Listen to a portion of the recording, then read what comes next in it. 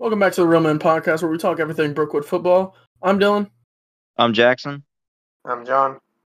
and today we want to brief back on kind of what happened against Central, and we're also going to talk about how Brookwood prepares for Hillcrest and what to look for in this game.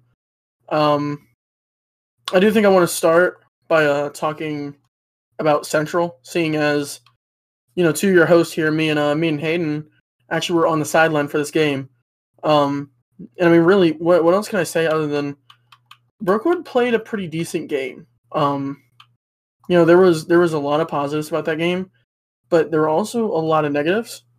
I think, something that Brookwood really needs to look for is playing the full game, in a sense that, Hayden, you could vouch for me on this game against Central.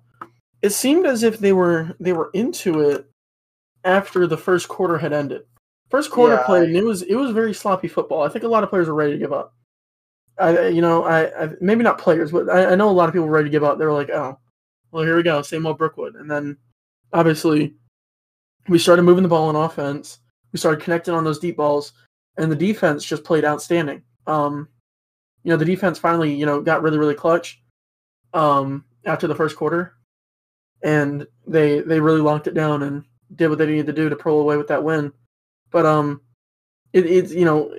saw kind of like a half-filled play before the first quarter ended, and once first quarter ended, it kind of clicked in their mind that, oh, we're playing a football game. Let's kick it into gear. That was my main concern with Central, is that we just didn't seem to play the full game, and we kind of caught on to what they were doing after the first quarter. Thankfully, they hadn't built a very comfortable lead against us, so we were able to come back from it and then pinch the shutout until one touchdown later in the game. But it just seemed like Brookwood wasn't playing the full game of football. Well, here's what I saw.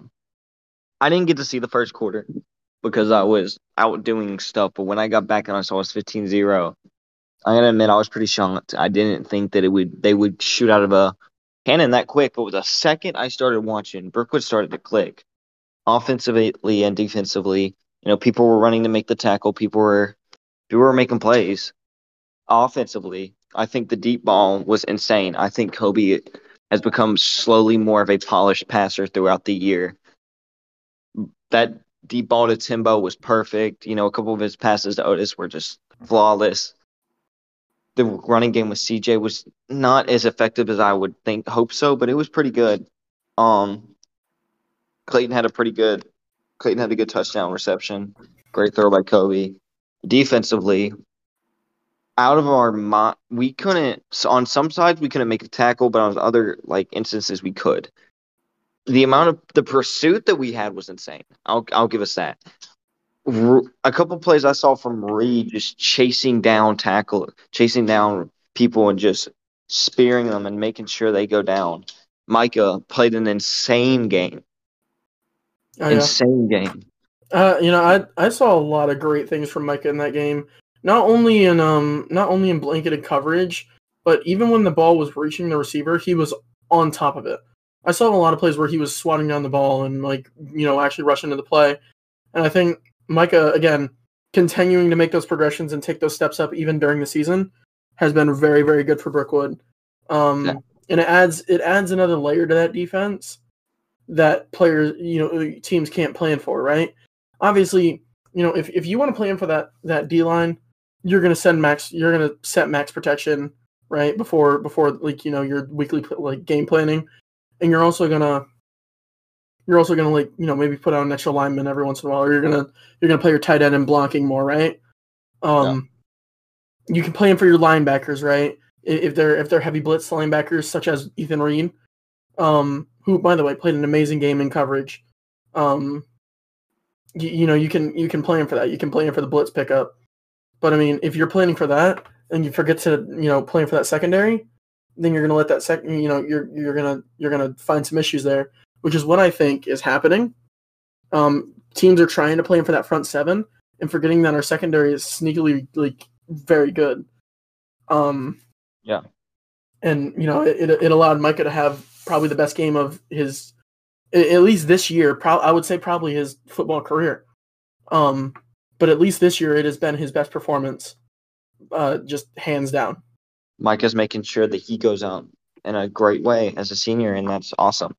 I think that some of the negatives, at points we couldn't stop the running game. Yeah. Their running back was going insane.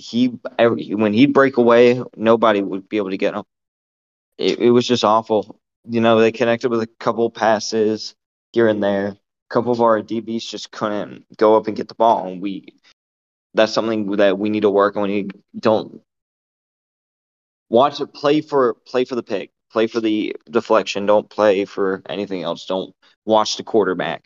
Make sure that guy won't catch that ball, because sometimes we tend to stare at the quarterback and where he looks, and then that wide receiver will get open, and that can go for 6.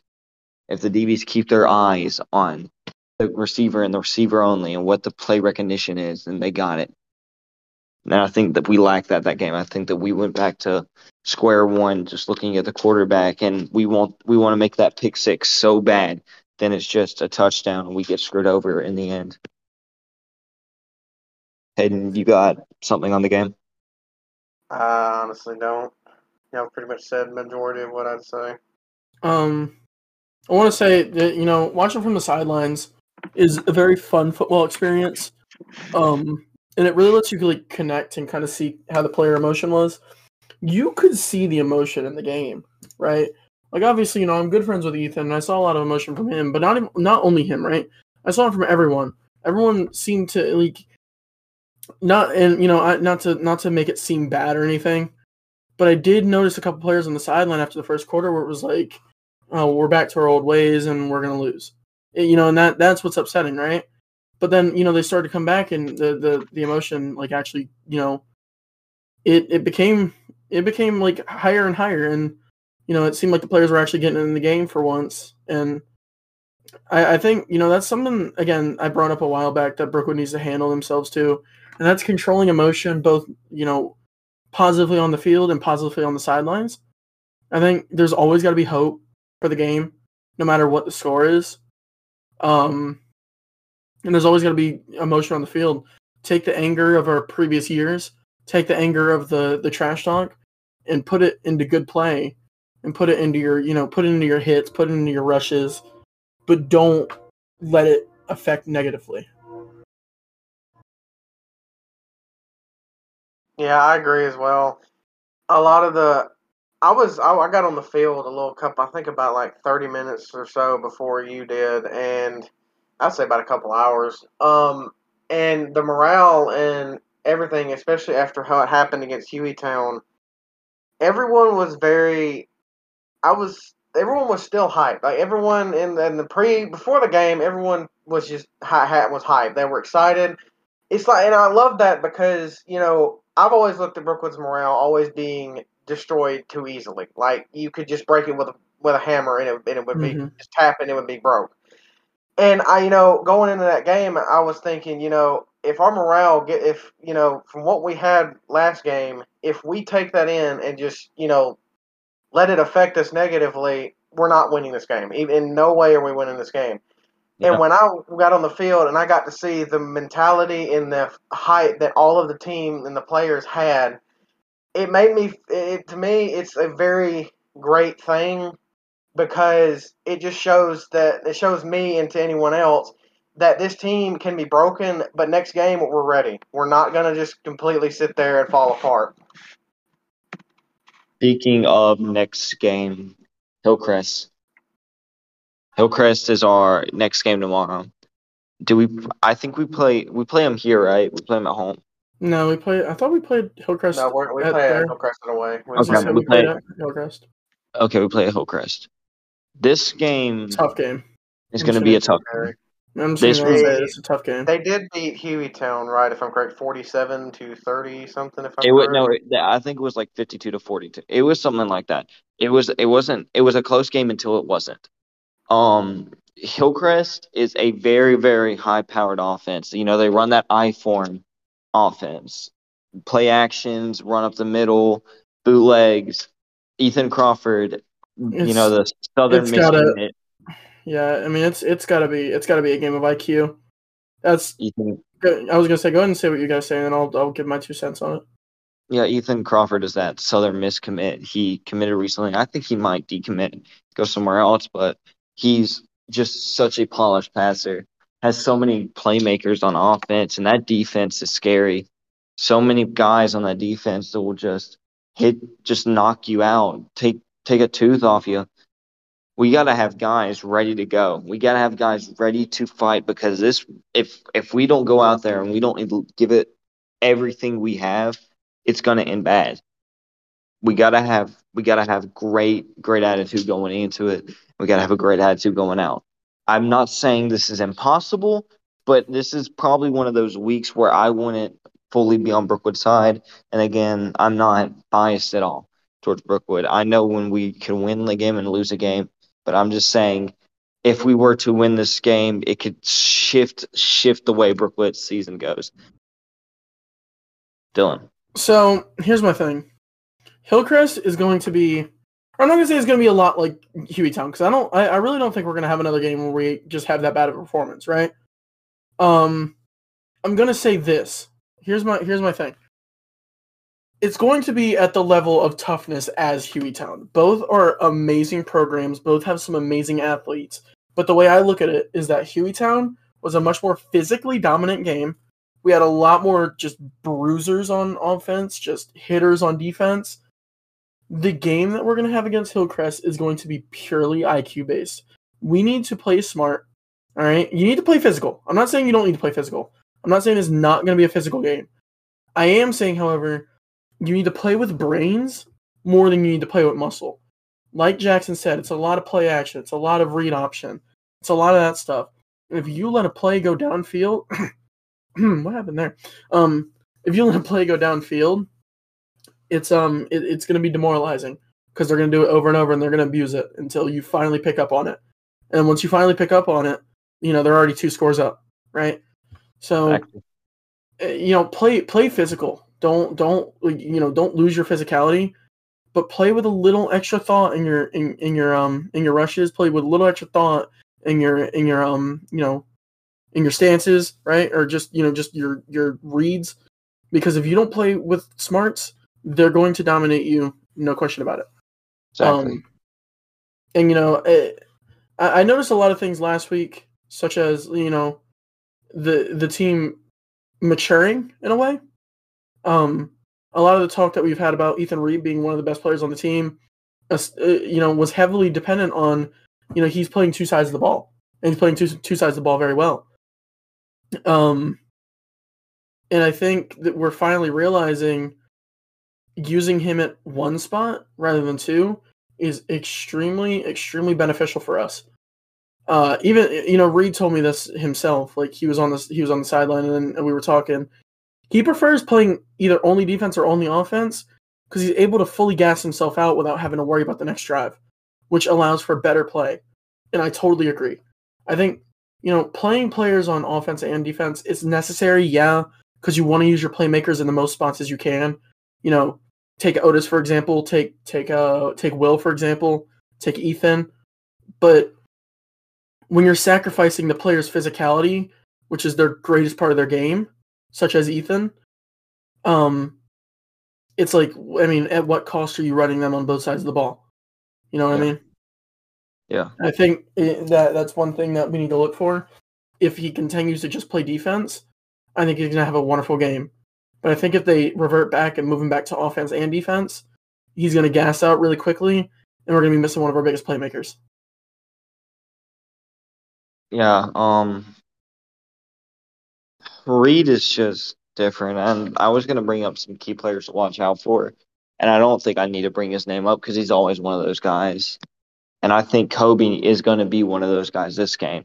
I think if he just plays his game like he did last week in terms of throwing the ball, which, by the way, was 1,000 times better than Hueytown. Oh, my God, the amount of improvement he had was just phenomenal. I think if he just sticks to how he was throwing, like throwing that down to Timbo or Clayton or Otis or whoever, just sling it as best you can. CJ needs to be able to pound that rock. We just need to be able to match them on offense. We just need to be able to. And my third player is just Otis. Offensively and defensively, he's a dog, and he needs to be able to continue to be a dog no matter what. Because this week is going to be a tough week. He's going to have to guard some really good receivers. One of his best plays was against Hillcrest. When he first started playing varsity back in the 10th grade, when he first started playing football at Brookwood High School, his first big play was a pick. Almost it was a pick six against Hillcrest. Ethan threw it straight into his hands. So I think that if he just goes out there and plays a good game, then we'll be fine. Hayden, you got anything? No. I mean, when it comes to players to look out for, majority of them are the same ones as you said. And I'm gonna obviously I talk about Will Sanders a lot, but I'm gonna add this in. When I talked with him before the game against Central, and he had an attitude of, I may be injured to the coaches, but to him, he didn't feel like it. He wanted on that field desperately and badly. He wanted to play the game and wanted to play his heart out in the game. But, he was just kept out for safe reasons because the coaches didn't want to take a chance on him and just wanted to have him for next game because it is Hillcrest, and we're going to desperately need all our best players as much as we can. And like you said, I agree with Kobe and Otis Sims. I mean, those two have proven a lot this year, and I agree with you about Kobe. He has stepped up a lot and improved since Hueytown. So, I mean, a lot of the players you brought up are the exact same for me just to look out for. I think someone you guys kind of forgot to mention that's coming back this week, Will Sanders, coming off of injury. We missed him out on last week, and we saw kind of where that detriment happened. The runs, they were good, but they weren't going for huge gain, right? We were still bell cowing with CJ, and CJ, we didn't have a lot of chances for outside runs, and that comes from missing Will. Because he's obviously a huge part of that outside run offense. But Will coming back is going to be a big help, especially because he's one of those guys that you utilize on both sides of the ball. And he's going to play good on both, right?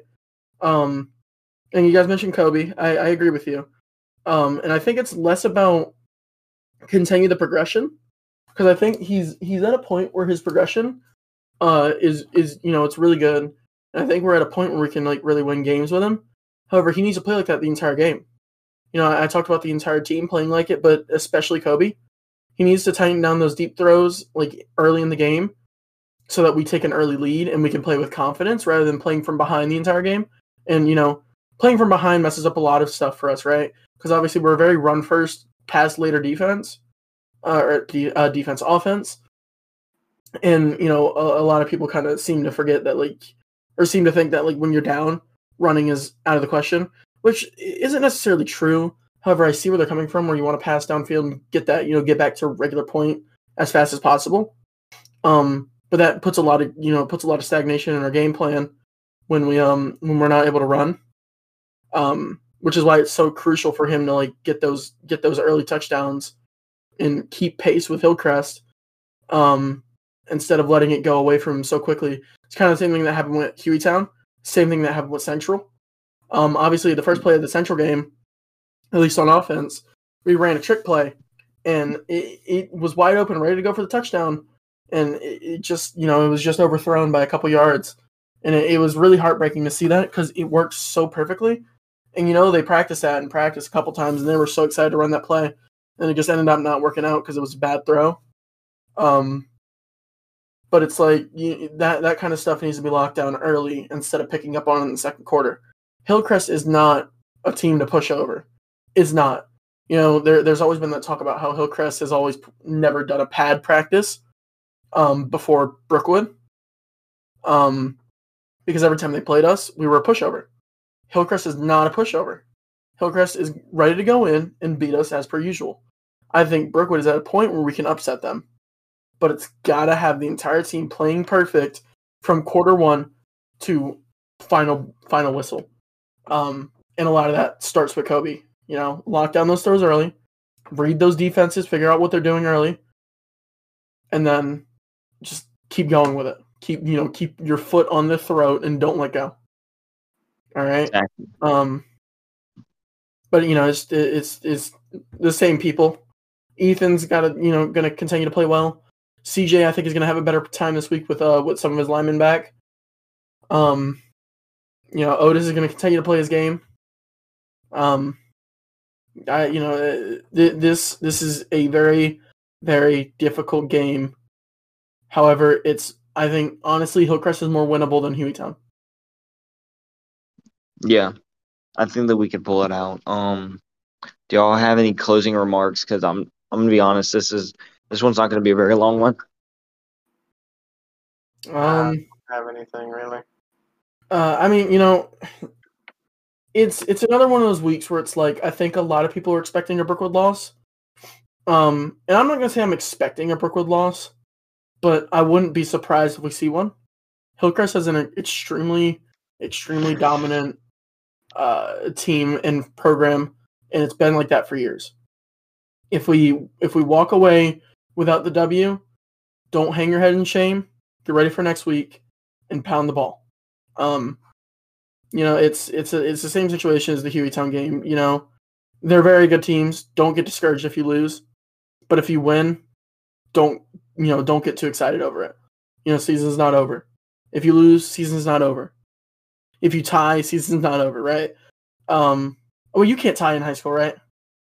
No, you can't. Oh, that's right. But I mean, the point still stands.